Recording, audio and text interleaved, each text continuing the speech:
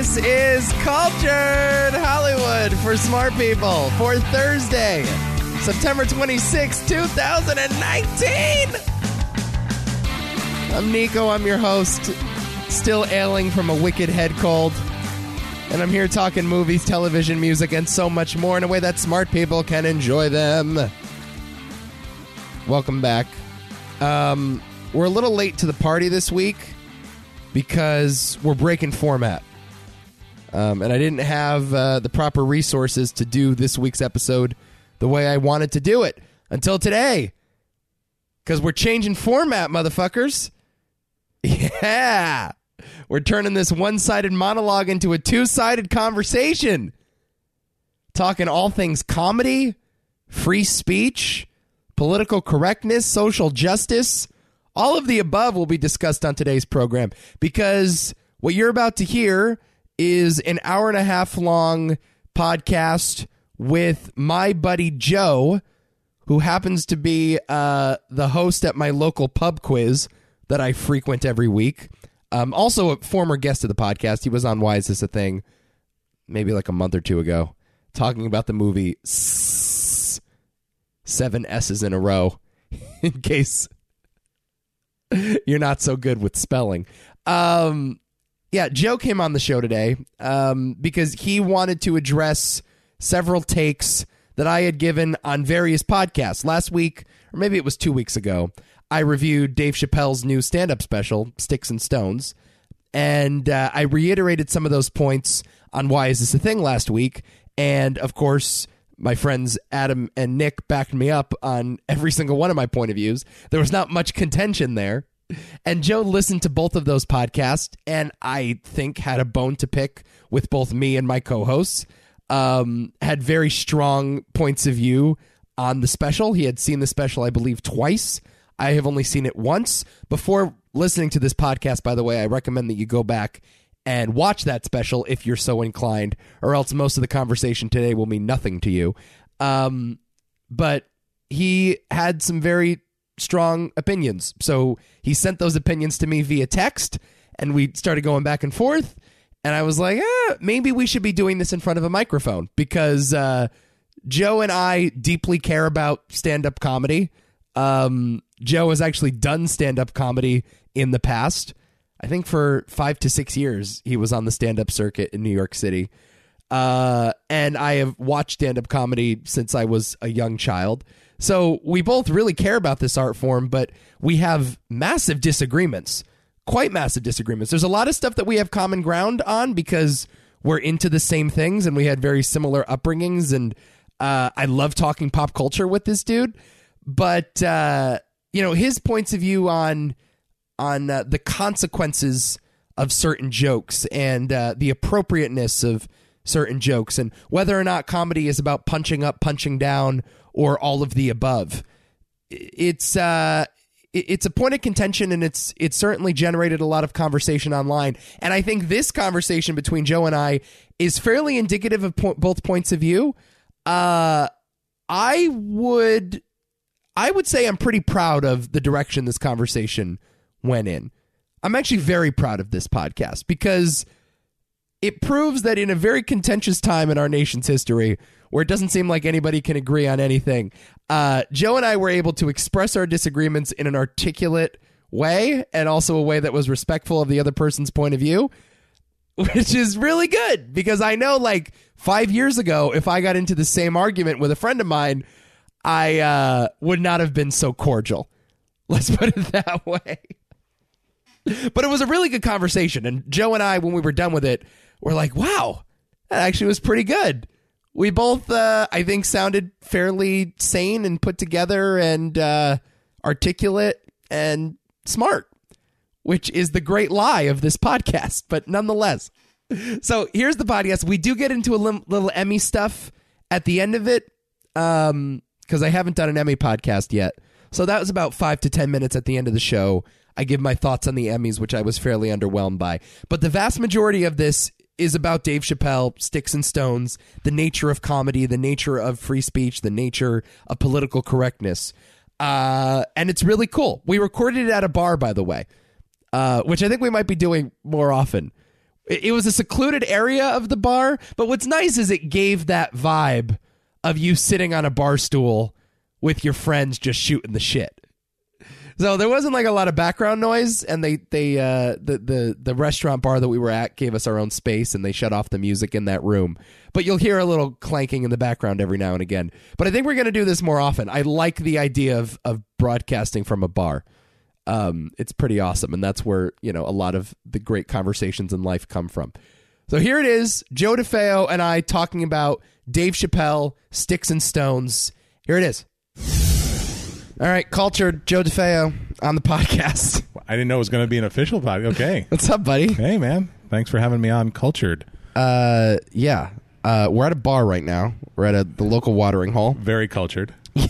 I'm drinking with my pinky up right now, in case you can't see. And I'm drinking a Coca-Cola out of a Guinness glass. That's called, we should change it to classy, not cultured, yeah. Yeah. This is Hollywood for smart people, this podcast. So I figured, why not bring another stunad that thinks he's a smart guy to talk about stand-up comedy. It's like talking to my dad. I love the word stunad. I think we need to bring it back. I agree. Stunad, and my parents had weird names for things that I didn't know were just for us. Yeah. So I remember my mom used to call dish rags mopines. Okay. There's no rhyme or reason to it. Right. And I grew up thinking it was called a mopine. So I went over to my friend's house and I was like, oops, I spilled some water. Can I have a mopine? And they were like, a what? Are you needing a mop? I said, no, mopine. It's you put it over the end of the oven, and they were like, what, oven rack? What are you asking for? And so I finally had to go and get one. It was like being in a foreign country. Right. And yeah, I had a similar experience when I used the word jimumbo in like an essay. Because I thought that was like a synonym for big, but it's really just like a word my mom made up. Yeah. Yeah. And I'm like, jimumbo. You're like, of course everyone knows this word. Yeah. Did you go up to the teacher and you were like protesting? I remember fighting it. Yeah. I remember saying, wait, that's a word. Just like look it up in the dictionary, you dumb broad. Wow, you were class act back then. I used a lot of like old timey Italian insults. I just spoke as though I was a member of the Rat Pack to all authority figures in my life. Did you walk into class in like a sharkskin suit? Yeah. Singing witchcraft, just walking in. Yeah, ain't that a kick in the head? So we want to talk about the Chappelle thing because you had a bone to pick with me and actually my fellow co-host on Why Is This a Thing? Yeah. So you guys were talking about it, and oh boy. Where do I start? I feel a soapbox rant coming out. There is. Hang on. There's ASMR. Okay. All right. So here's my thing. All right. From the get-go. By the way, did you listen to my solo podcast about the Chappelle thing? I did. Okay. I did. So you have I think, a full sense of my point of view on this. If I don't cross, yes, okay. Yeah. If I don't cross them, but this was the focus from the Why Is This a Thing beginning. Yeah. So from the get-go of that special, I was taken aback. Uh-huh. Because the first thing he talks about is, and this is a spoiler, I guess, if you haven't seen it. Yeah. We'll see the special if you want to. Yeah. Why else would you care about two idiots talking for 50 minutes about it without... Yeah, okay, go ahead. All one person who's going to listen to this. Right. No. I do feel like people do that, though. It's like they have an opinion on the Chappelle special having not seen it. Yeah. That's definitely a thing that's happening. Yeah, and it's one of those, I haven't read the report, but I know what's in it. So timely. Yes. Yeah. That's why we're cultured. Yeah. So the show, he starts off talking about Anthony Bourdain killing himself. Yes. Out of nowhere. And yeah. To me, and okay, that's a valid thing to talk about. It's a cultural experience. Anthony Bourdain was a public figure. The audience's reaction to Dave Chappelle saying, let us never forget Anthony Bourdain killed himself, and the audience starts to hoot and holler. Yeah. And laugh. From the beginning, this is not going to be an audience that's going to give him pushback. Okay. Well, anytime a comic is filming a stand-up special, that's the case, though. Right? Yes. Well, it's a self-selecting crowd. It is. Well, it is and it isn't. I mean, they do pick certain crowds that are better for them. Of course. But they'll usually piece together different nights. Right. But having said that, I have not heard a suicide joke that I've come right out where it's not even a joke, where it's just someone saying, this man killed himself. and the crowd was like, "Oh my God, Dave's so funny." That to me was offsetting, and it was sort of set the tone for the rest of the show, where you're going to have an audience that's not going to push back. What do you mean by it wasn't a joke? When I come out and I say, "Let us never forget Anthony Bourdain killed himself," Yes. there's no punchline there. Well, there was, though. At the end of the joke. Yeah. Yeah. But that's not the punchline.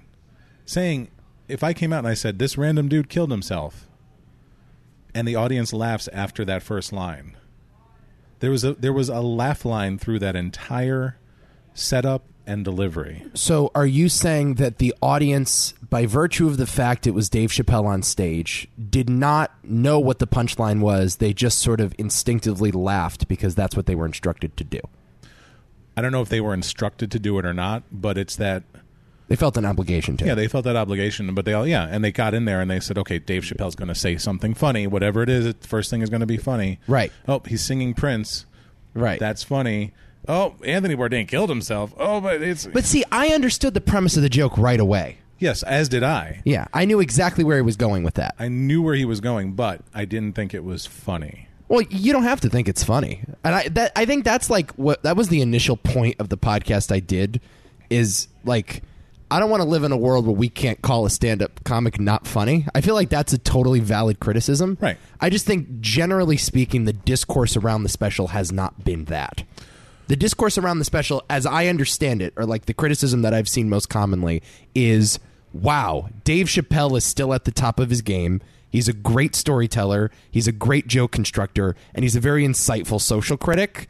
But he's using his powers for evil, not good.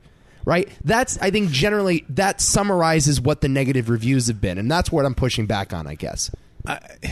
I guess it's in how you read it, because I did some reading in preparation for this. Yes. I've read way too many reviews of the Dave Chappelle special, by the way. I was like, after I read them, I said, did I just sit through that again? Because it's not good for you. Yeah. I wouldn't read too many online reviews. And then I did not even deign to look at the comments. So yes. But I did do preparation for this podcast. I did my homework. Right. And in looking at that, I don't know that I criticize it as something. I don't see the critique as being he's using his powers for evil. What I think it is he's in a place now where he's comfortable talking about being famous and being rich and sort of impervious. The first thing that made me think of was Howard Stern. Uh-huh. Who I love Howard Stern. Yes, and as do I. I sat there through his, 90s career, or late 80s, early 90s. I listened to tapes as a kid. My friend's older brother would tape it in New York, and we'd get the tapes a couple days later. Right. We'd spend all weekend listening to him, every song, and he used words that I would not use now. Nor would he use now. And that's it. Nor would he use now. Right. And, I laughed at those jokes. The one I always think of is the Backstreet Boys parody he did in the 90s. It was the Backside Boys, and it was all gay jokes. And, sure. Well, Wendy the R word, too. Yes. I mean, there were many characters that he brought on, which is that would never fly. Right. I think he changed the name to Wendy the mentally challenged adult now. I think is what they call her. Gary the R word is now Gary the Conqueror. Right. Yeah. I mean, that stuff would just never fly. But you're right. In the 90s, and certainly as a kid, that was just hilarious. Right. And listening to it, it sort of shaped the way that it was seen as a fearless thing. But the weird part was he wasn't marginalizing the people that he was poking fun at. He was making references, like if you listen to his gay jokes in the 90s, they're really sort of involved in a culture that you kind of have to know about. Right. And yes, they're gay jokes nonetheless. I'm not forgiving that. Are you saying that Stern has an authority to speak about it because of his knowledge? Is that what you're saying? No. I'm saying that if you listen to the jokes, they're not marginalizing people who are essentially a marginalized. Be more part of specific. culture. So he had a bit with him and Fred where he had his torture chamber, and he played this gay character with a lisp and everything, and he was talking about these clubs and what goes on in these gay clubs, that if you didn't really know what went on there, you would think this is all made up, but a lot of stuff was true. Right. So I don't think it's an authority to speak on it, but he's sort of bringing it into the fold. It's sort of what the trans woman said to Dave in that after special. Right. Thank you for normalizing this. So the ability to speak about it in a stand-up special is sort of tacit approval. Or like, Liz, you guys are one of us now. We can poke fun at you just like you can poke fun at us, and vice versa. Right, exactly. And you can poke fun as long as it's funny. Right. And it's not punching down on that group of people. Well, this is what I have a problem with. Yes. Okay. This is the terminology that I punch up on. But he so Howard Stern would continually punch up until and that's what makes comedy funny to me, is that you have someone who has little to no power making fun of the people in power. Yeah, this is I don't agree with that. Okay. Yeah. So he's making fun of these people, and he's sort of bringing these groups of people. I mean, the Whack Pack with Howard Stern were these marginalized people. But they were still mocking them, though, right? Were they? I mean, I don't know. Go back and listen to some of the stuff. They were laughing at them, but they weren't overtly mocking them. And I may be looking at it through sort of very rose-colored glasses. Probably, or at least somewhat. Yeah. Yeah, and it may be tainted by It may be tainted by the way that things have changed. Yeah. But when I take a look at the stuff that he's done, he's never overtly mocked these people or put them in a place that they wouldn't put themselves in, I guess. Well, I mean, okay, so the argument about the Whack Pack, and now it feels weird that I'm arguing against you here, but just because we're both huge Stern fans. Yeah. Like, they were picking on people that didn't know that they were being picked on in a lot of ways. Like, Beetlejuice did not know that he was the butt of the joke. Beetlejuice legitimately thought he was going to be a star because of the Howard Stern show. Is Beetlejuice a star? Yeah. No, yes, but he wasn't necessarily in on the joke. Okay, but right? But he made money off it. I mean, if you listen to what Howard says to him, Howard never once says to him something overtly nasty.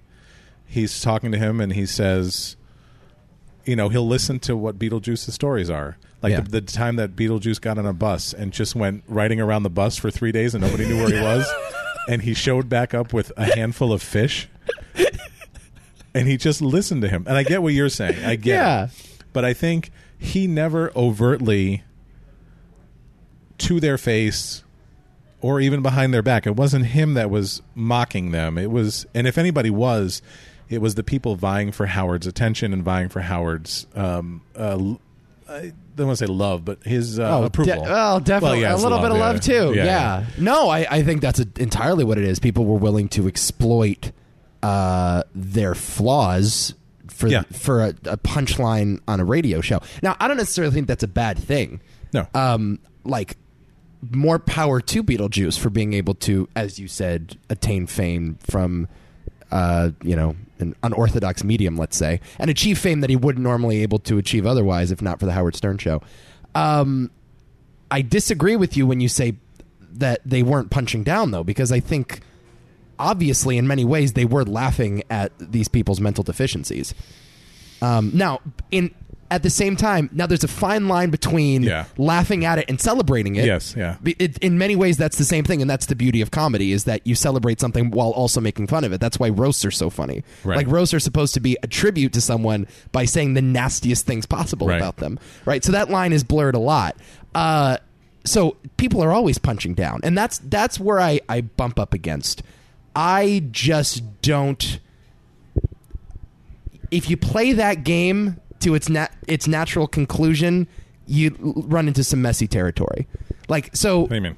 Dave Chappelle, for example, mocks white people in this special and talks about the opioid crisis and talks about a homeless woman that offered to suck his dick for $5.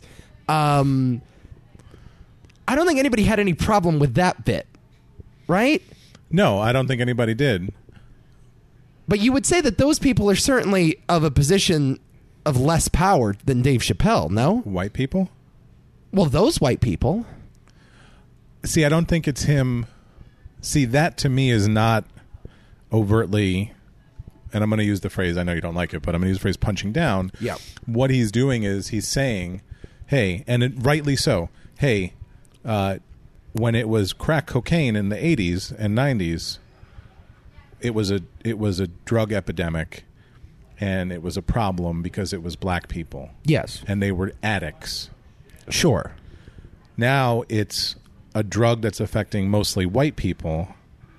That drug is now a mental illness. It's a sickness that we have to take care of.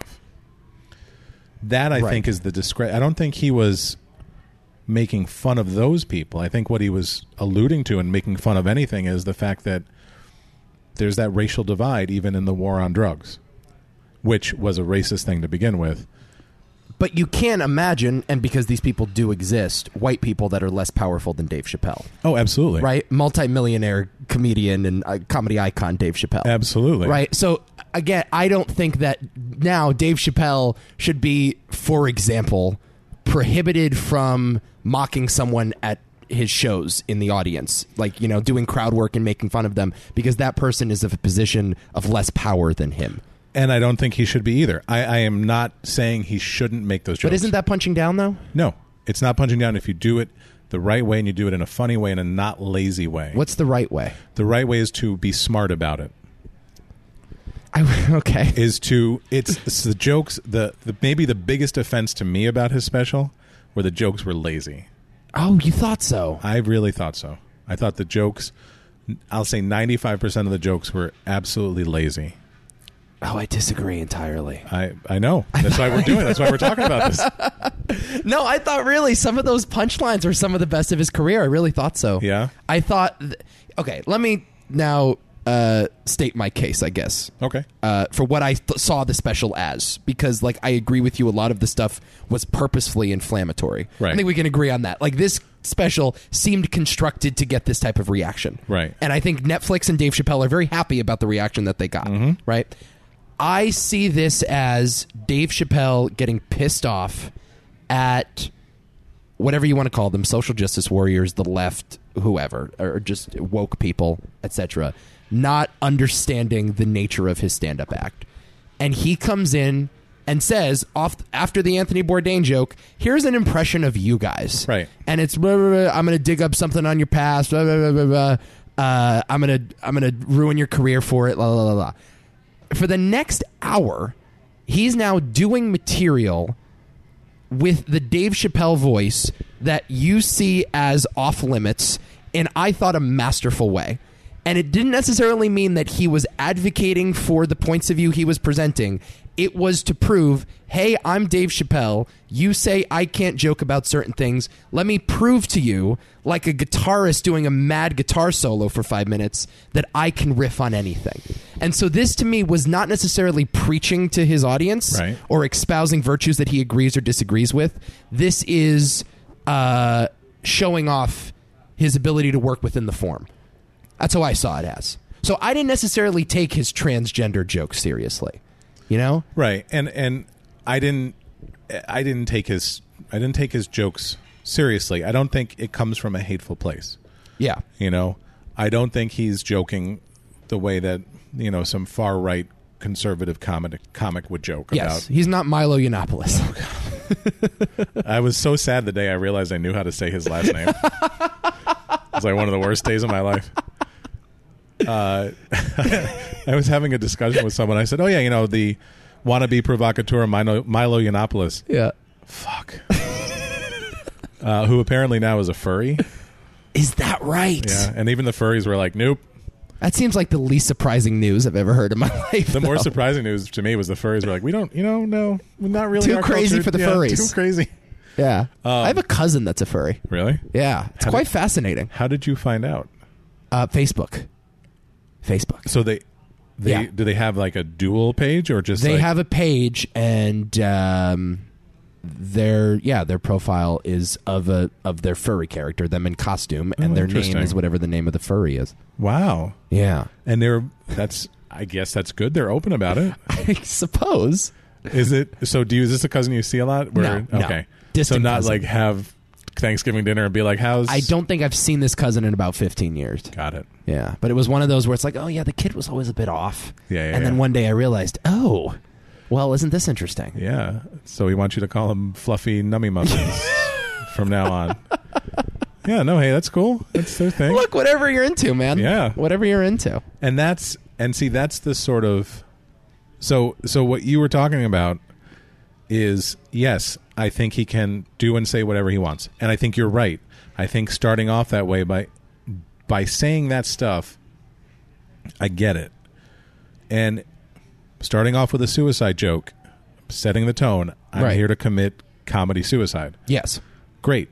That's the commentary, right? That's the commentary, but it's so ham-handed. You think? And it's so, to me it was, and so it's so out of left field for him to talk about suicide like that.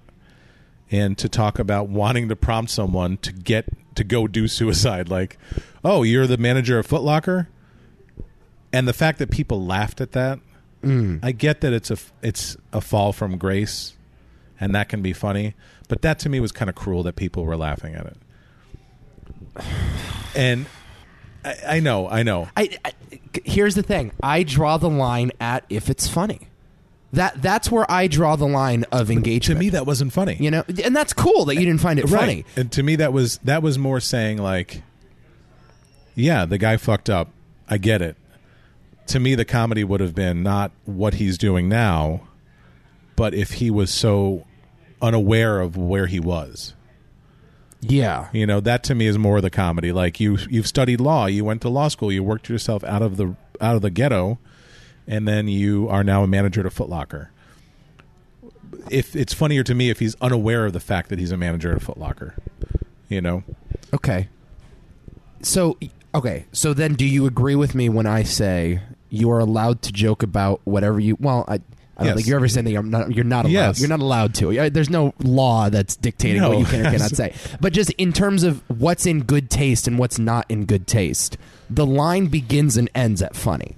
Yeah. You know what I mean? Yes, I know I see what you're saying. Like Louis C.K., whatever you want to say about Louis C.K. now, the reason why he was able to use the N-word on stage and use it so liberally is because it was done in a funny way. Right. Right? Like, that was a hilarious bit. And so we're able to forgive that. The reason why Shane Gillis just got fired from SNL is because the podcast that he did just wasn't funny. It wasn't funny. You know what I mean? But you could also tell it was coming from a place where this was something probably ingrained in him even as a kid. You think? And I don't think he saw it as being racist. There's a difference to me between being overtly racist and not realizing you are. Yeah. So, you know, my family for years, instead of saying we're going to get Chinese food, it was we're going to get Oriental food. Yes. And now people hear Oriental and that's like, you can't Right. say that. So my sister, my mother, my father, they didn't realize that saying Oriental was a bad thing. Yes. And they weren't saying it purposefully. I think he thought it was funny, and I don't think he thought it was that big of a deal. It was a shitty joke. It was not a funny joke. I agree with Right. you wholeheartedly. Right. Is he inherently racist? Who knows? I don't know. Right. I can't say that. If he is, he's a not very funny racist. well, we can agree on the fact that Shane Gillis is not funny. Yeah. But I think we can agree that a lot of SNL cast members throughout the years have not very been funny, funny. yes. Yeah. And I don't think that's breaking news. He said something. He said something in his non-apology apology. Yeah. That's a whole other aspect, by the way, of these sort of things that gets me is the non-apology apology. Right. But we can talk about that later, maybe. Okay, here's what I feel like, though, when you say non-apology. I feel like all apologies are basically non-apologies. It's just a matter of sugarcoating it, right? It's the way you say You it. know, nobody actually is sorry. They're saying it because some PR rep said so. Oh, okay, yes. Right? Oh, in that context, yeah. Yeah, I think Yeah. I think in most contexts with, like, yes, Which- celebrities saying things on stage. Right. Which to me is saying that they're not inherently bad people. They just don't get it. It's the Kevin Hart problem. Yeah. Kevin Kevin Hart actually did apologize, though. He did not apologize He did, fully. though. No, he didn't. Yeah, he did. Dave Chappelle even said he went out, did not apologize, and then spent time apologizing, but he wasn't apologizing for saying these homophobic things. Well, didn't he eventually say that he apologized to any gay, lesbian people that were I offended think by the show? but that's the thing. If you're gay and lesbian and are offended by this, I forget exactly what the that's not wording was. I getting- don't know. Yeah, but I mean, that's not getting the fact that you've offended people. I mean, it's a very violent thing to say, regardless if you have to go out and buy a dollhouse to smash over your son's head. Right. It's a very violent way to. And if you look at him, I forgot if it was Vice or Vox or one of the V things. One of the V think piece places. Yeah, get off my lawn. I don't know what they are. Yeah. I think if you look, he did a sit down, I think, with LeBron James, where they were talking about gay people, and he sort of dismissed the plight of gay people. He's like, well, everything's fine now. What's the big deal? Oh, you're talking about the Shop. Yes, The episode, the HBO show, Yeah. The Shop. Yeah. And he just sort of dismissed that. Well, they were talking about Lil Nas X, who was on the show. Right. And they were like all in like a round table, Yeah. and LeBron sort of commended Lil Nas X for his ability to come out as Right. gay with his upbringing and being in an urban environment that's normally not very forgiving of that sort of thing. And yeah, Kevin Hart. With that clip though, I almost understood what he was trying to say. I get it, but that the idea that he doesn't seem to understand that it is a big deal. Yeah. And so he was actually trying to appear woke, is my point. I think he was trying to say like, oh wait, I don't care. Why would anybody else care? That I think is what he was trying to say in that clip. It's like when white people say, I don't see color. Right. Which is complete bullshit because number one, you do. And number two, if you don't, there's something wrong with you. Yeah. So here's the reality of someone who thinks like that. If you think that, what's the big deal? Everybody's fine. Everybody can come out now if they want. Everything is fine. I worked at a HIV/AIDS service organization in New York in the early 2000s. And 33% of our new cases of HIV were young to middle-aged black women. Okay. And the reason was their boyfriends, their husbands, who were gay and closeted and could not feel comfortable coming out in an urban community, in their church community, they were not accepted, would go out and have sex with other men. Yes. Get married. And they wouldn't wear condoms. Yeah. Because their thought was, if I'm wearing a condom, I'm admitting I'm gay, and I can't even admit it to myself because then I'll have to ostracize myself from this community that's going to ostracize me anyway for being gay. Right. So they would go out, have sex with other men. Some of them were infected, and they would go back and infect their wives, their girlfriends, unknowingly. Uh-huh. So that's the reality of someone saying, well, what's the big deal? Everybody can come out now. The reality of it is a big deal because it's an acceptance issue. And when you don't have that acceptance and you don't make people feel comfortable enough to be who they are, it has those kind of implications down the line. And I'm not saying, far be it from me from saying Kevin Hart's causing the AIDS epidemic in black. Right. Yeah, that's sort of, that's exactly what I was about to ask. No. Is that Kevin Hart's obligation to get those facts right? Right? It's Kevin Hart's obligation to, I think it's all our obligations, and him as a person who has a platform to be accepting of people. Even on a stand-up stage. Yes. Like a stand-up stage is where we should be looking for guidance on these sorts of issues. I think they should be looking for guidance for social issues. Really? I think so. Having done stand-up, we talk that's right. You did do stand-up. We talk about social issues. So talk about your stand-up experience. All coke, tons of orgies. It was crazy. Is that right? No, not at all. How long did you do it? I was down in New York doing it. We did it for about 5 years. 5 or 6 years. It's miserable. It's some of the most miserable. Yeah. Right. That's what I hear. Yeah, it was pretty bad. But we had a regular set at a place called Siberia, which was still there? No. Okay. Shithole bar. It was across from Port Authority, but it was really well known, and a lot of movers and shakers in New York went there. They didn't stay for the show, but they went there. It was across from Port Authority. The only sign that let you know that was there was a red light over a black door, and when you walk in, it had that like freezer strip plastic. Oh my God! They use that like you're going to a meat locker. Yeah, and they use that for the bathrooms too. Like I'm at a deli, and then it's literally a meat market. That's so funny. And then over the bar was just like some plywood with another piece of plywood on top, and a toilet hanging over the bar, chained to the ceiling. I don't know why. The real toilet in the back behind more of that plastic like freezer thing. Did it have a trough? It did have no. It had one toilet per bathroom, and it was so vile. Downstairs, they had a couch that you would never sit on. Of course not. And another bar that was just plywood.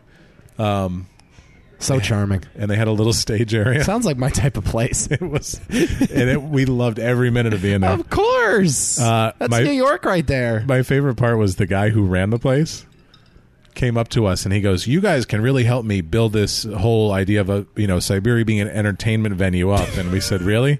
Because the comedy is good, but I really want to do family stuff like Beauty and the Beast. I'd love to do that here." I was the guy was probably 6'5". He was a big guy, long hair, nicest guy in the world, right. But not the kind of guy you want to cross. Sure. So when he's like, "Yeah, I can really see Beauty and the Beast happening on this stage," and you look over and the stage is like in a corner.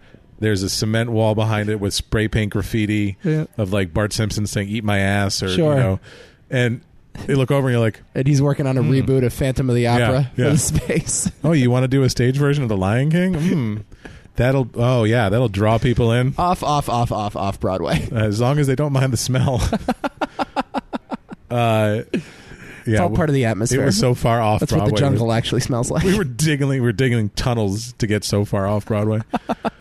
God, it was so much fun.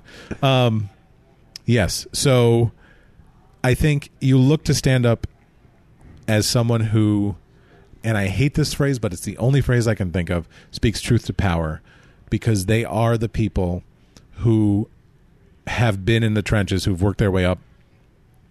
The problem comes, and this is the Howard Stern thing that I brought up. Once Howard Stern became accepted, he had no one to fight against. Sure. And then when he went to Sirius, he had nobody to fight against. Sure. So he smartly transformed himself into a very good interviewer, which he always was. Yes. But then he made that the focus of his show. That's a good observation, yeah. So when you have no enemies and no one to fight, right. What do you do? The job of the comic is somewhat over. Right. Right. So Dave Chappelle now is making $20 million per Netflix special. He's selling out Broadway venues. He's well known. He has more money than he knows what to do with. He's famous, and he lets you know he's famous. Yes. And it's the same with a lot of these guys who reach that point, and a lot of his stuff was about how hard it is to be a celebrity. Yes.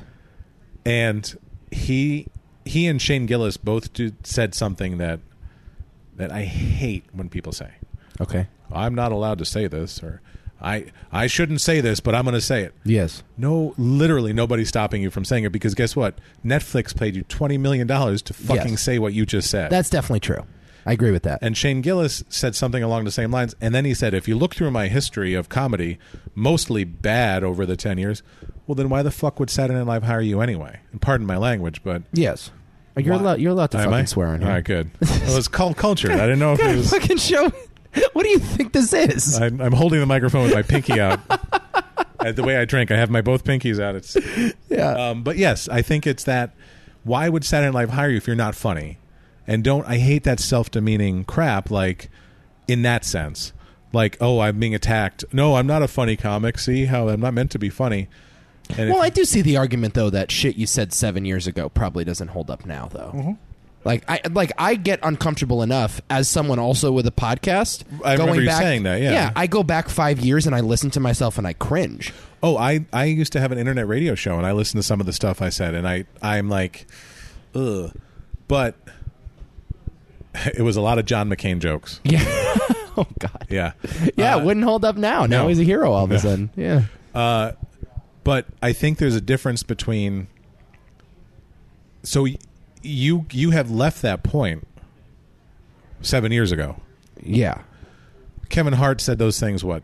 It was like longer. Okay. Yeah, it was like 2008, I think. But when you bring it up to him and he's like, "What's the big deal?" and then doesn't apologize or doesn't see why it's a problem, that's where I have the issue. So the defense, "it was just a joke," means nothing to you at that point. But is it just a joke? Well, I mean, you would have to, I think, take a good long gander at his soul to know that, wouldn't you? Right. Right? And you kind of did in that clip. Did you? I think with the shop clip. you kind of get where he's coming from. I don't know if you're taking a long, deep. You're not looking into, what was it, George W. Bush, when he looked into Vladimir Putin's soul. Like, you're not doing that. You're. Yes, I'm that old. I remember the prior bad presidency. Bro, you go back and watch some old George W. clips on fucking YouTube. They are remarkably dumb. A riot. When George W. was like, now watch this drive. When he's like talking about like war in Afghanistan or whatever. Yeah. And then he just hits a golf ball. Yeah, he's like, it's a terrible tragedy. We're losing a lot of men and women. War is a terrible thing. Right. And we're going to get done as soon as we can. Right. Now watch this drive. Yeah. This idea that like Trump was the first funny president, the first president that was fun to make fun of. Oh, no. There's so many. There's so much material there. Gerald Ford. Oh. Richard Nixon. Come on. Please. Nixon was a cartoon character. In the 80s, every comic, even if you were a hacky comic, had a Nixon impression. Of course. Yeah. He spoke like that, like a cartoon character, like a character on The Simpsons. Or on Futurama. Right. One of my favorite Nixon stories is that back in the 60s when he was running against Kennedy for the presidency, if you listen to the debates on the radio, everyone they polled after who listened to the debates and watched it on TV said Nixon won. Right. And everybody who watched it on TV said Kennedy won. And it's so telling, right? Yeah. No, it's how FDR got elected in a wheelchair. Like, if television existed when FDR was running for president, there's no way he would have won. Nope. No way. People were just like, you know what? I like a president who enjoys sitting. Yeah. Right. I like to sit, and that president is just like me. So I think I'll vote for him for a third term. Yeah, I don't want him to run into battle. I want him to sit down and think about it for a little while. Right. I like all these neocons. Yeah. FDR will sit there and think. He'll just stay and sit. He's a ponderer. You know, he doesn't even have to pace in order to think. He just has to sit. I really respect that. He makes thinking look so effortless. It's and really his wife incredible. is so friendly with so many women. Yeah. That. Right.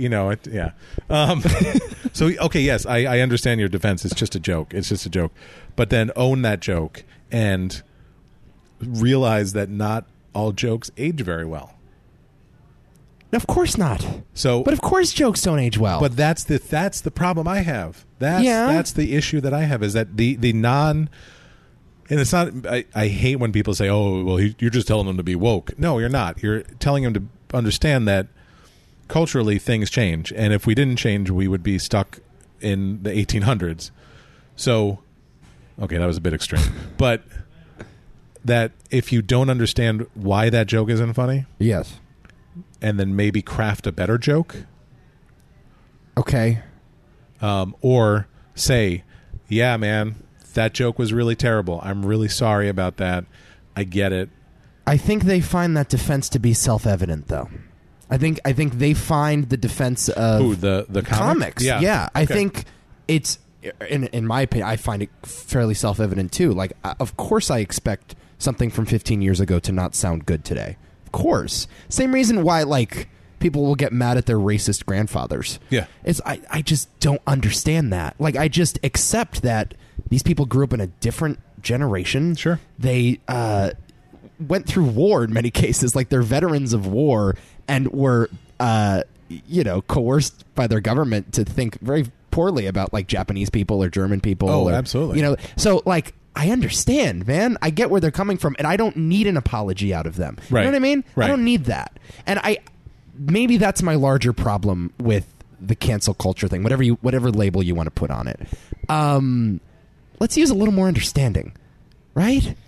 Like, don't you understand implicitly? An apology should an apology even mean anything to you? Do you need that? I get where you're coming from. I don't think someone who's making millions of dollars... Yeah, but why does that disqualify them? Because they're not someone who's gone through war. Okay. They're not someone who's been coerced by the government. Yes. In fact, it's quite the opposite. These are people who have now gotten to a position where they're able to be in power to affect certain change. I don't think it's their responsibility to. I don't think it's a responsibility to affect change. I think it's a responsibility to be responsible with the power that they have. Okay. artists have a responsibility to do that? Oh, yeah. You think so? I implicitly think so. That's another problem I have too. Just I talked about this I think a few months ago on the pod. I was like, why are we looking to comedians and singers and actors and actresses for guidance on social issues? I think that's my like the idea that because someone is good at telling jokes on stage also means that they're good at espousing moral advice. I don't make that leap. I'm not saying. Well, I think you're looping in too many people. I'm not saying every single comic is someone to look up to or someone has to have that responsibility. I'm not saying every artist has that responsibility. I'm saying the people who are. Dave Chappelle is more of and I've told you this. He's more of a social commentator to me. Yeah, you said this in text. Yeah, right. Than a comedian. He's a guy who knows how to craft a joke. And when he brings up certain issues, to me, he's more of a social commentator than a comedian. That to me is like saying Jon Stewart is more of a newsman than a comic. No. Jon Stewart's more of a social commentator than... No, but he's a comic first. The first obligation is to make his audience laugh. The first obligation is not to write some sort of prophetic word for his fans to follow. But I think if you're doing that, then it's bullshit. If you set out with the goal to write prophetic words, if you set out with the goal to be socially relevant or make a social statement that's going to be like one of those bullshit Facebook memes that goes around quoting you all the time, right? Then you've already lost the game. Well, is that what he's setting out for? I don't think he is. That's the thing. He's not. Right. So no, but that's entirely my point. But we're making. I think we're making a similar point, but you're not. I'm taking their responsibility one more step up. And they have a platform. Sure. Okay. Yes, a comic's job is to make people laugh. If you're not making people laugh, it's absolute shit. Okay. Let me put it this way. Okay.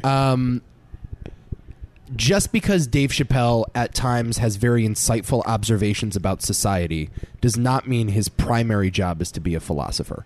No. Similar to the way that just because Jon Stewart occasionally has informative interviews on his show doesn't make him a journalist or a newsman. He's not Cronkite. He's closer to Richard Pryor than he is Cronkite. And I think to say, oh, Dave Chappelle occasionally attempts social commentary under the umbrella of stand-up comedy doesn't now make him responsible to dole out, what's the word, informed social commentary? Like, his primary job is still to get the laugh. Yes. However, for me, a good comic is a social commentator. Because you're taking what's ridiculous in society, you're taking what's ridiculous about societal norms, and you're making fun of it. Mm-hmm. That's where the comedy comes from. Comedy, I mean, even someone like, if you go way back to someone, let's talk non-political, Charlie Chaplin. Yes. He was the little tramp. Everything he did was against the upper class. Yes. You know, the Three Stooges are hysterical because they beat the shit out of each other. Yeah. But also because, you know, what is the one of their shorts is literally called Hoi Polloi. Yeah. Which is them having a pie fight with a bunch of people in tuxedos. And it's hilarious. Sure. Because it's bucking that norm. Yeah. So I'm not saying the Three Stooges are social commentators, but a responsible and good comic is necessarily a social commentator in certain degrees because they take what's funny or what's ridiculous about society and elevate it to the point of ridiculousness to show you just how ridiculous it is. Yeah. So, no, he has no obligation to be someone that kids look up to be someone who's giving you advice about what to do. He does have a responsibility to be wise about what he says. What's the difference? The difference is you're not setting out to give advice. You're not setting out to be prophetic. You're not setting out to sit down and cater to your audience. You're setting down to realize that you're as much a part of the social structure that you're making fun of. Uh-huh. So your job is to do that in a responsible way. And how do you define responsible again? The way I define responsible is, first off, you have to make people laugh. Yeah. And second off, you have to do it where you're not implicitly hey. Dude, a lot of ambulances rushing through here these days. The town of Unionville is just high it's on a crime-ridden burg. Welcome to Tales of the City. Tonight's episode, Death Packs of 45. Dun, dun, dun. Our story starts on an unassuming street. Hang on, let me do the... Oh, God. That's not bad. Yeah? It's pretty good Foley art. Thanks.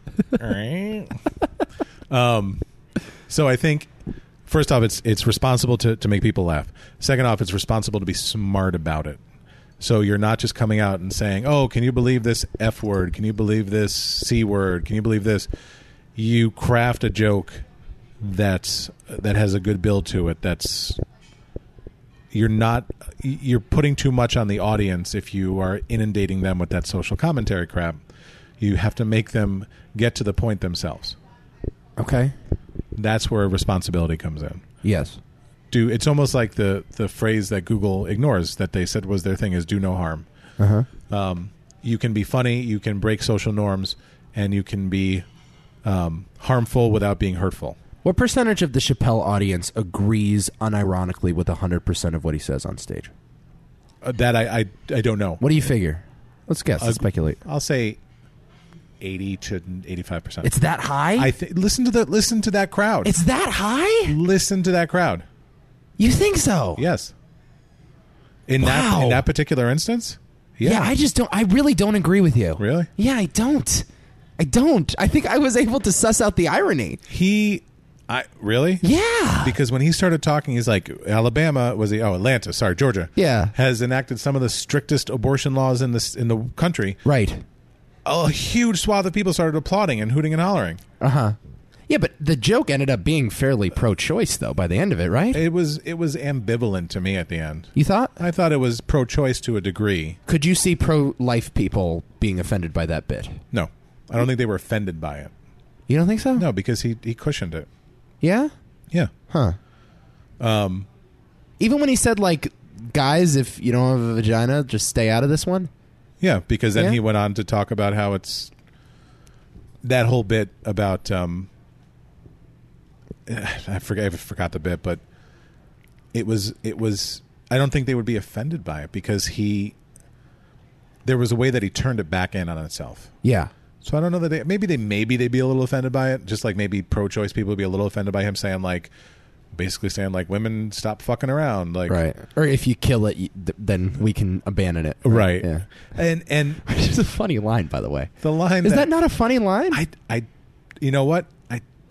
I laughed so rarely. Really? And it wasn't just because of I just, like I said, I think believe me, I love shock comedy. I love bad comedy. I love gross out comedy.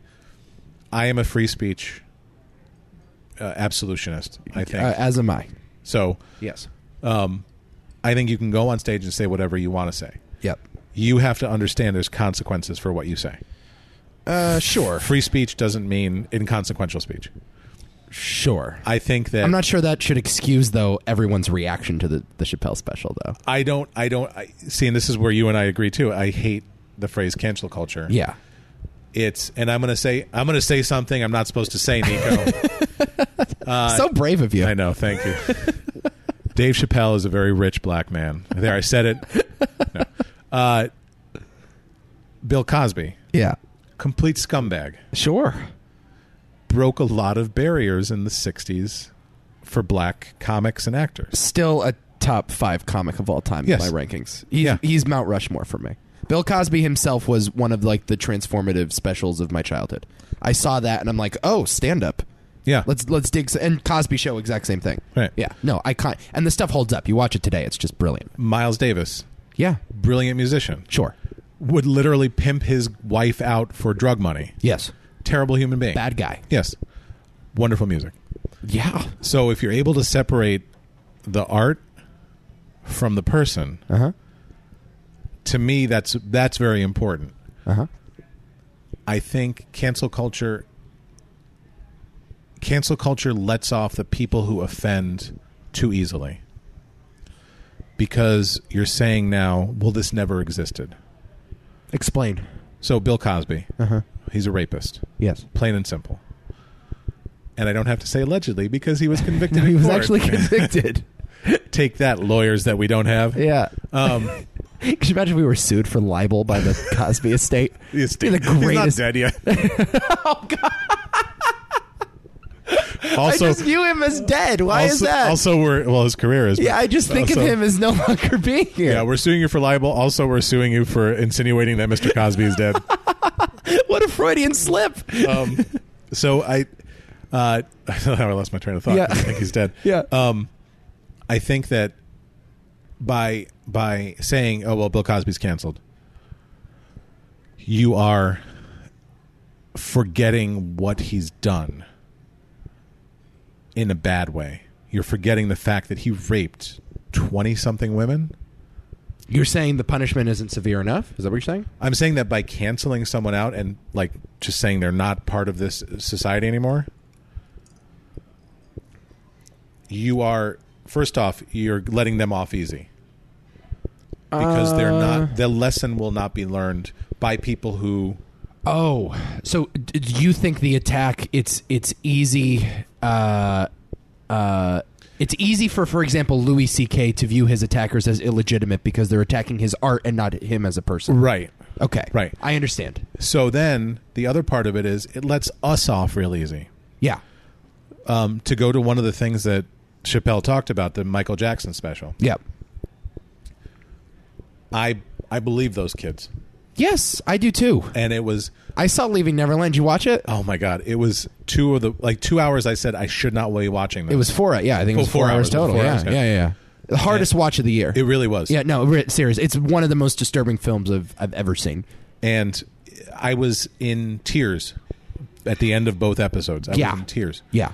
And to that fact, if you cancel culture, if you cancel out Michael Jackson, you are letting yourself off the hook because you, as a person, are not dealing with what drew you to his work, number one, but also the fact that you're not dealing with the fact that someone really shitty made something really good. Yeah. I think. Huh. I heard the best way I can sum it up is through someone else's words. It was a review for the New York Times. Uh-huh. Someone sat down and said, it wasn't so much, we all knew what Michael Jackson was doing. We knew it. Yeah. No, I can remember I was whenever the first case was. What was that? 2001, 2003, something like that. Yeah. I was 8 years old. Yeah. Since I was a kid, since I had an understanding of what a pedophile was, I was under the impression that Michael Jackson was a pedophile. Yeah. I did not need Leaving Neverland to know that he was. Right. Yes. And so this reviewer said, and I think very, very smartly, it's not what was brought by the accusers or by Michael Jackson to that documentary. It's the luggage that we brought with it. Okay. I grew up, Thriller was in everybody's home. Of course. Thriller was the one thing every kid wanted for Christmas. You know, it was amazing as an album. It was a cultural phenomenon. Yeah. I grew up listening to Michael Jackson. Yeah. And I was born 20 years later. Yeah. Yeah. So we have this notion that we knew what he was doing, and while it was happening, we were turning a blind eye to it. Yeah. So then automatically saying, well, he's canceled out, we're sort of forgiving ourselves for turning that blind eye and not realizing what we were doing and bringing that to the table. Well, when you bought Thriller, though, at age 10, you didn't know that. No, right? I didn't. But if I realized it, which I did in 2001, mm-hmm. and I mean, I still played his music. Sure. And we all kind of joked about it. We knew what was going on. You know, same thing with R. Kelly. I made the same argument about this, though, too, is I think, able to separate art from artist a lot more than most people can. And I now view his music as its own entity. And I agree with you. You know? I agree wholeheartedly. My issue is that when we don't come to terms with the issues that we have ourselves, and it's easier to just say, forget what happened and forget these people. Yep. Than deal with the terrible, terrible things they did. Yes. That's the issue that I have. And that's why cancel culture to me is so stupid. It's lazy. Yeah, it's exactly. It's lazy. It's lazy like, I don't know, like a Dave Chappelle special. It's lazy. No, I think you're absolutely right. It's a lazy way to say, well, we're just over it. We're done. Yeah. Yeah, we're past that. We've moved on without actually having dealt with what we needed to deal with. Yeah, I think that's fair. Yeah, I think that's fair. That being said, you don't find the phrase "a long gander at the anus" to be just a great turn of phrase? Is that not great writing? It is a great turn of phrase. That's great writing. Yes. I'm sorry, Chappelle's still good at this. That's what, man. Ultimately, that's the hill that I'm going to die on. You're going to die on a long gander at the anus. That's going to be. It's going to be your epitaph. If I was a pedophile, which I'm not, Macaulay Culkin would be the first kid I rape. Yeah. I mean, look, I just find that to be totally transgressive shock comedy that I don't necessarily have to agree with the premise of, but I can see as a great use of the form.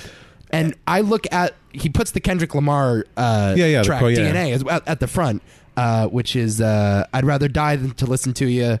What is it? Or, you motherfuckers can't tell me nothing. I'd rather die than to listen to you, from the song DNA. Right. I think that's a very purposeful thesis statement for the special.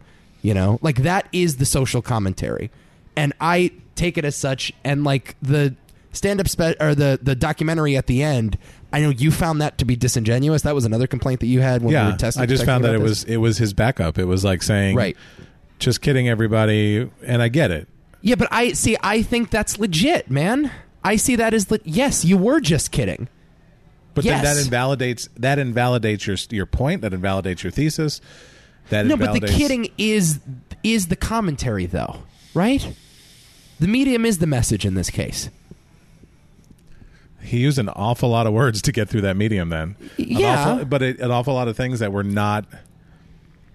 No, I disagree with you there. Okay, I think the idea of the medium. To me, the idea of the medium was the message. The way that he executed it was not spectacular. Because at the end of the day, Kevin Hart, Dave Chappelle, Louis C.K., they can all go to bed on their millions of dollars in their nice houses with their residual money. Yeah. Getting job after job. I'm not sure money is the disqualifier, though. I'm not disqualifying them. I mean, Louis C.K. is probably in pretty bad shape right now. Is he? Yeah. I don't know, man. You think?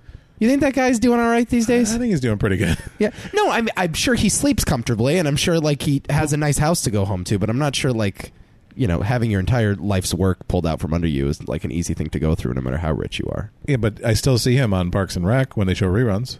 Yeah, but so the hell what? His show is still available on streaming. Yes, again, so what? He's making money off that. Yes, again, but do you feel so the money is now the disqualifier? No. My point is, when you have these guys who get up and say, I can't say this, I'm not allowed to say this, my life has been changed, my life has been ruined. Yes. You don't take them at their word on that. I don't, because there's no danger of that happening. Kevin Hart didn't get to host the Oscars. Oh no, he was just in Hobbs and Shaw. Yeah, He's but still see, getting but that work. to me, it's like, I don't know. Dave Chappelle's getting paid. That to me is like the same argument as, oh, professional athletes, just shut up and play the game. Like you're making millions and millions of dollars. Don't worry about the CTE that you'll be suffering from for the next 60 years. That's funny that you. No, it's funny though, because now you're saying that athletes shouldn't be social commentators. Like, what do you mean? Like, so, no, I'm saying that's the same thing. No, I'm not equating. saying, I'm equating your statement. No. I'm not saying that at to all. me, that's what it sounds like. No athlete has said that I know of, even Kaepernick, has said, my life is ruined because of this. Kaepernick went with it, and he said I can't get a job because of it. No, my only point. Let me be more specific. You're saying that the paycheck that they're taking home should forgive all the suffering that they're dealing with somewhere else. No. That's what I'm equating. So what you're saying is because Louis C.K. is taking home a royalty check doesn't necessarily mean that he's in a good place as an artist and performer right now. No. That's not what I'm saying. Don't misquote me. I'm just saying that's what it sounds like to me. You know what? Because I hear this all the time with athletes. It's like you're making millions of dollars playing a kid's game. Shut up. Nico, I'm monitoring this interview very carefully. I can't believe the American public is paying for this. Did you have this? Did you have this kind of interview? With, Are you going to submit this to Congress? I am. Did you? Are you about to impeach Did you have me this for my interview? own show? Did you have this kind of interview when Jon Stewart was on, or when Al Franken was on your show? Did you have that kind of interview? I'm monitoring this very close. Al Franken, Terry Gross. I mean Nico de Gregorio. Now I'm monitoring this interview. Yeah. Which, by the way, What? If you've never heard that, Bill O'Reilly freaking out on Terry Gross, it's from like 20 years ago. I don't think I ever have heard that. Go back and listen to it. Genius. Okay, I need to check it out. She interviews him about his book that got terrible reviews. Yeah, And one of the he's- killing books. No, this was way before. He was doing self-help books. Oh, he word. did one for kids. Yeah. Yeah. Anyway, so my point is not their paycheck. It doesn't invalidate any suffering. My point is when someone can get on stage and the paycheck is, I'm not saying the paycheck is invalidating it. Has someone get on stage and has a platform on TV, has a platform where he's getting paid $20 million to say, I can't say this, but I'm going to say it, or to say Louis C.K.'s life is ruined when they're still working. These are people who are still working. I don't know. He's hanging out at the Comedy Store, but like he's not necessarily working. You know what I mean?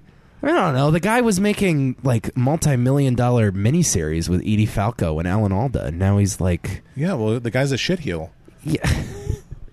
No, but I my only point is that I don't like that to me feels lazy to say like, oh, just take home your royalty check, take your fame, take your fortune, take your fancy house, and shut up and get out of here. No, but I'm not saying that. What I'm saying is, to me, complaining about being canceled when Yeah. you're not actually canceled. Well, Louis C.K. I think is legitimately canceled. Now, I would say about Louis C.K. though, there is a distinction because it's not about what he said on stage. It's Right, it's about what he- It's about behavior. Well, yeah, off stage. absolutely. So there is a distinction. Okay, so yes. I'll I'll agree there. Yeah. I'll agree there. Is that yes? And Louis C.K. to me is rightfully not getting work. Personally, I Yeah. think that anybody who uses their ability to, in a powerful position, Yep. to masturbate in front of a woman, Sure. or a man or whoever, and hold them hostage, essentially, should not be working with other people. Yeah, if you did that at a Walmart, you were a cashier Right. at Walmart, and you did that, you'd never work at a Walmart Right. again. You never work anywhere Yeah, again. right. They'd be like, "Oh, you're the guy that jerked off in front of people at Walmart." Oh, yeah, sorry, we don't have those kind of conveyor belts here. Yeah. So yeah, okay. So maybe okay. So I think Louis C.K.'s probably having a tough time. Yeah, okay. That's my only point. That's so all okay, I we'll wanna leave say. him out. Yeah. But I mean, someone like Kevin Hart, someone like Dave Chappelle, they're still Aziz Ansari. They're still saying the things they're quote unquote, and I'm doing air quotes to make my case. They're still saying the things they're not supposed to say, and they're getting money to do it, and they're having careers. And Dave Chappelle, who is in charge of his own career, rightfully so, who can take or leave whatever he wants. He doesn't have to do a shitty but good movie like Hobbs and Shaw. Great film. Love that movie. Great film. Love the Ryan Reynolds cameos. I do, but I also love, with a straight face, The Rock looks at Idris Elba and goes, I can't even do it. He goes, "You may believe in machines, brother, but we believe in people." And Jason Statham can't even like. It's all about family, bro. Yeah. He can't even muster a grimace. He just looks and he's like, well, what'll I do with my paycheck? Yeah. Yeah. It's all about family. Family first. Family above everything.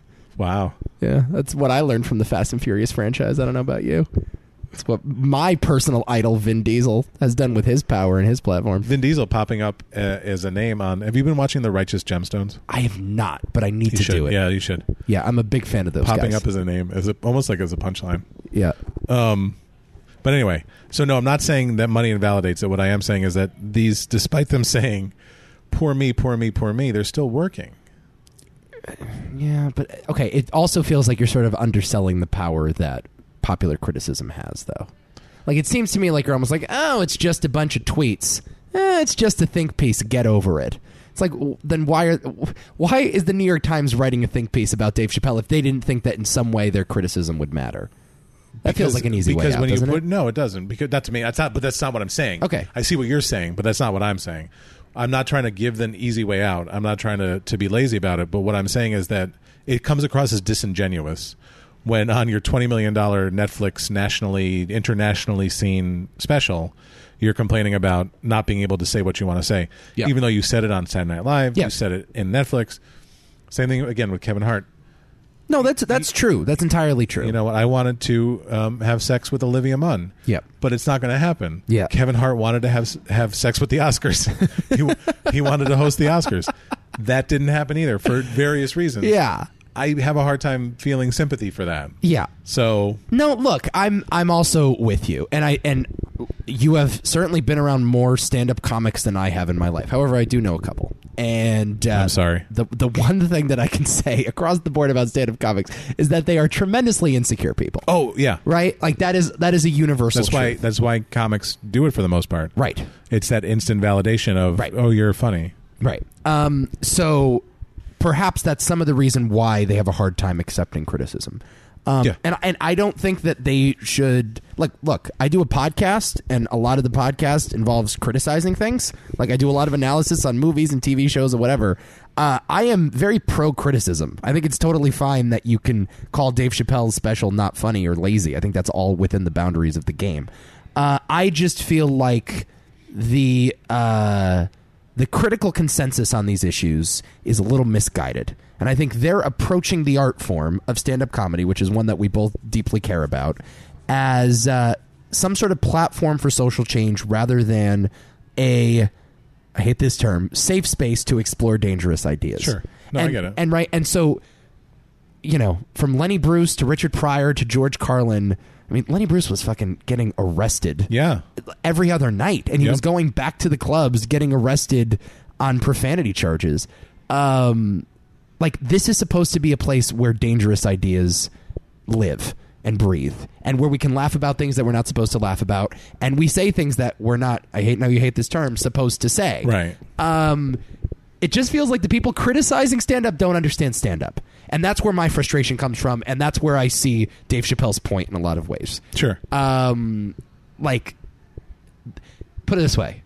These guys aren't politicians, so to use the rules of political correctness on them just doesn't feel appropriate. And they're not. It's not like they're sending people off to war. It's not like they're shifting policy change. Yeah. Excuse me. But you have to... The thing, too, to realize is that... Boy... Excuse me, my goodness. Yeah, you already caught my cold. Yeah, Nico got me sick. That was quick.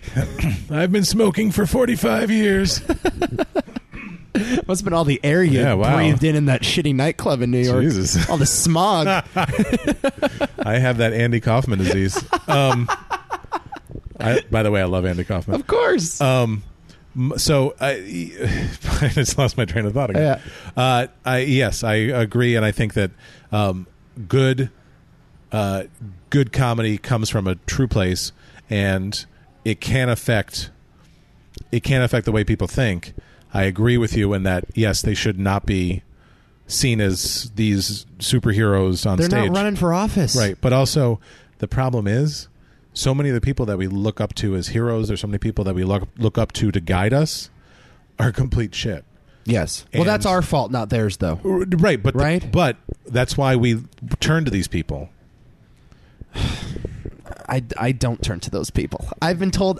I was told at a young age not to turn to those people. I'm not saying you do. I'm not saying anybody. But I'm saying as a whole, that's why we put...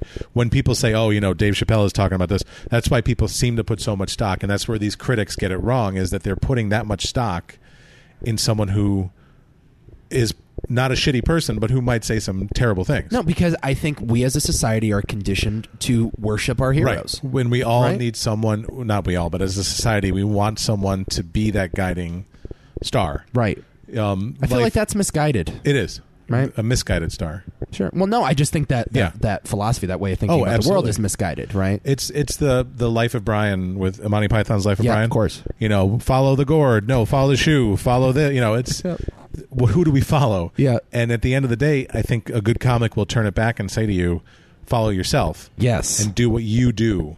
And that's the right thing to do. Yeah. So. Well, I'm not sure Chappelle doesn't do that, but we can, I guess, agree to disagree on that. We can. Yeah. Anything else you want to get off your chest? You got a trivia contest. I do, yeah. To host. No, it's been fun. But I have a lot I want to get off my chest. What else you got? I have all those war crimes I got to confess to. Okay. Yeah, this is a safe space for that. Is it?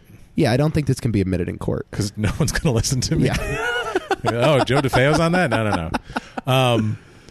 No, there's nothing else. I think this. I got out what I wanted to say, and thank you for letting me come on your show. It was a lot of fun. Yes, this was hopefully a pillar for people that disagree with each other to follow. Yeah. I think this is a pretty good conversation. What do you think? That was pretty good? Yeah, I disagree with you. I thought it was a terrible conversation. Yeah. And here's why. When I look to Nico as a guiding principle of what I think, Yeah. I have to have someone to tell me what to think. Sure. Which is why I subscribe to all his podcasts and give him 5-star ratings. That's true. On Apple Podcasts, And everyone Stitcher, Sure, podcasts, Spotify, everything. Spotify, wherever you find your podcast. Did you watch the Emmys? No, You didn't? no, I forgot they were on. I did have some Emmy takes that I should probably Did you? get off my chest. Let's hear 'em. Maybe I'll do it later. No, I just think it's preposterous that Game of Thrones won Best Drama. Oh, yeah. I just think it's preposterous. Oh, yeah. I didn't need to see that. I didn't need to see the Emmys to know that was ridiculous. That was a Return of the Kings thing to me, Yeah. where they looked at the whole of it and they were like, well, we got to do something. So Game of Thrones was such a cultural phenomenon, they had to give it an Emmy at the end of its run. Yep. Not because it was the best season, because it wasn't, No. but because it was the best show, because it was such a cultural phenomenon, they had to do it. Right. Well, these shows often feel grandfathered in to the Emmys too. I had this idea. I think what should happen is once you win Best Drama or Best Comedy, once you're disqualified You're for out. the next year. The one category, no one. I'm such an awards nerd. I'm the only one that knows this. But my favorite Emmys comedy or my favorite Emmys category is always Best Original Theme Song. It's like Okay. given out at the Creative Arts Emmys, and Yeah. you go back the history of that award, and every year they get it right.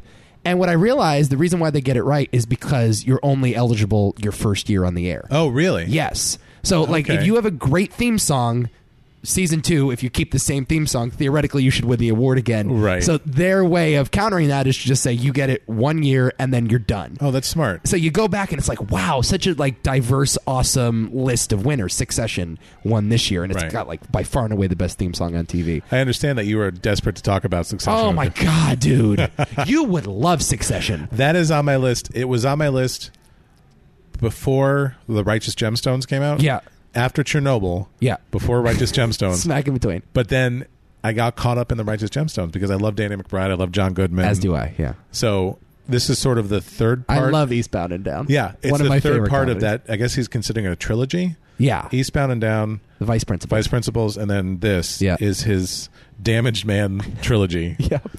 But yes, oh yeah, I did not know that about the theme songs. That's actually pretty smart. Right. I always, because Game of Thrones, it feels like has won for the last 5 years, which I think it has. Well, Julia Louis-Dreyfus has won Best Actress in a She comedy. was for upset, her. though. She was. That Phoebe was Waller-Bridge yeah. won. Yep. For have you ever seen Fleabag? I have not. Very good show. I ended up watching The Boys, which was good. Oh yeah, I've heard good things. I ended up watching the Julia Roberts one, Homecoming. Yeah, Sam Esmail directed. Yeah, Yeah. pretty Good. good. Yeah, That's good. I watched it. The guy from Boardwalk Empire. Joe Manganiello. No, Shea Wiggum. Yes, Shea Wiggum's great on that show.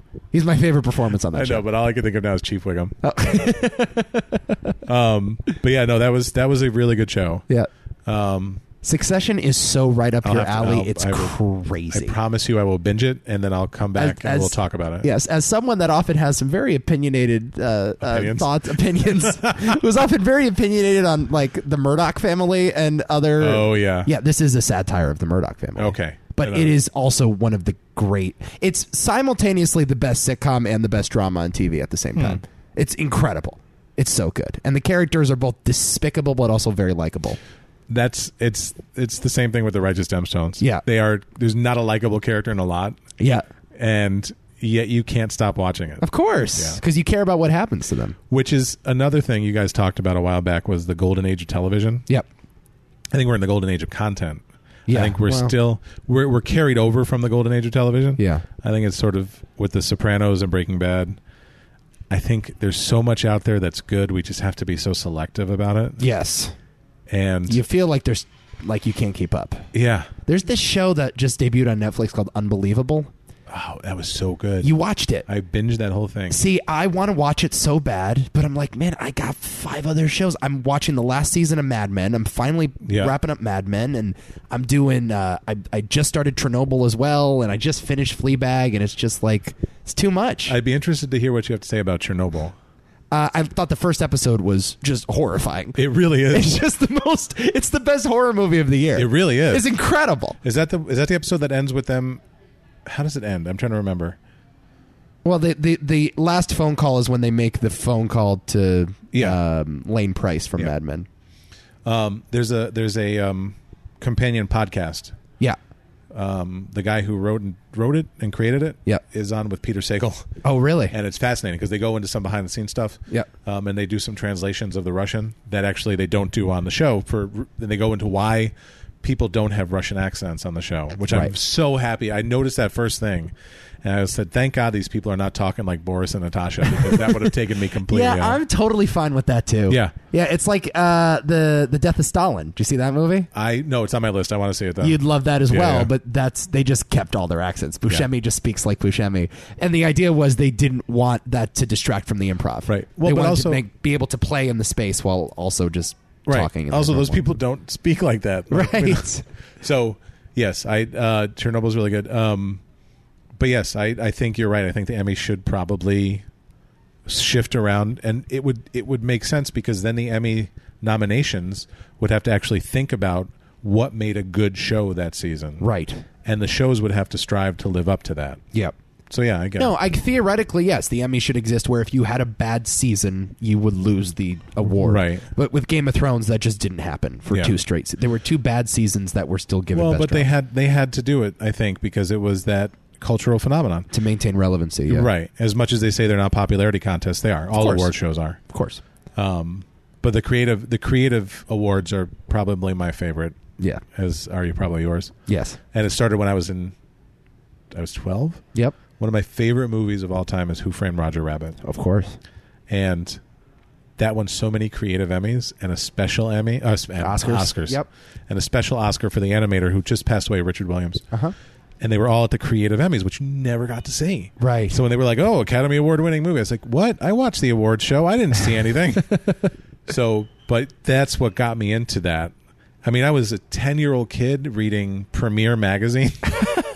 Wow, that's a throwback. Yeah. I wish I was alive to read Premiere magazine. Man, it was a rag. Yeah. It was the only reason I read it was to keep up with the box office, and it had some inside baseball kind of stuff. Yeah. But it was mostly it was like Entertainment Weekly, of course, but with more money. Sure.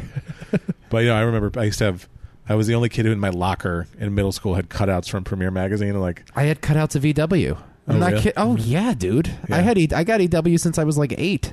But you're right. That was just all puff pieces. Yeah. I just went there to see. You're right.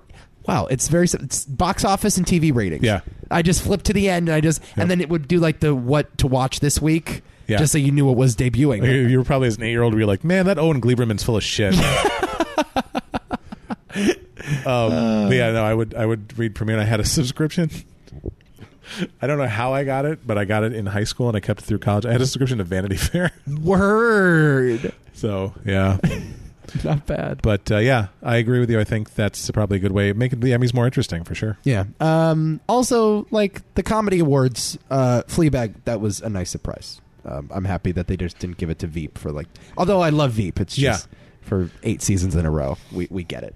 And yeah, Chernobyl won best miniseries, I believe. It won best director. Yeah, I think all that stuff. Those are my Emmy thoughts. I think they're very irrelevant, and they don't.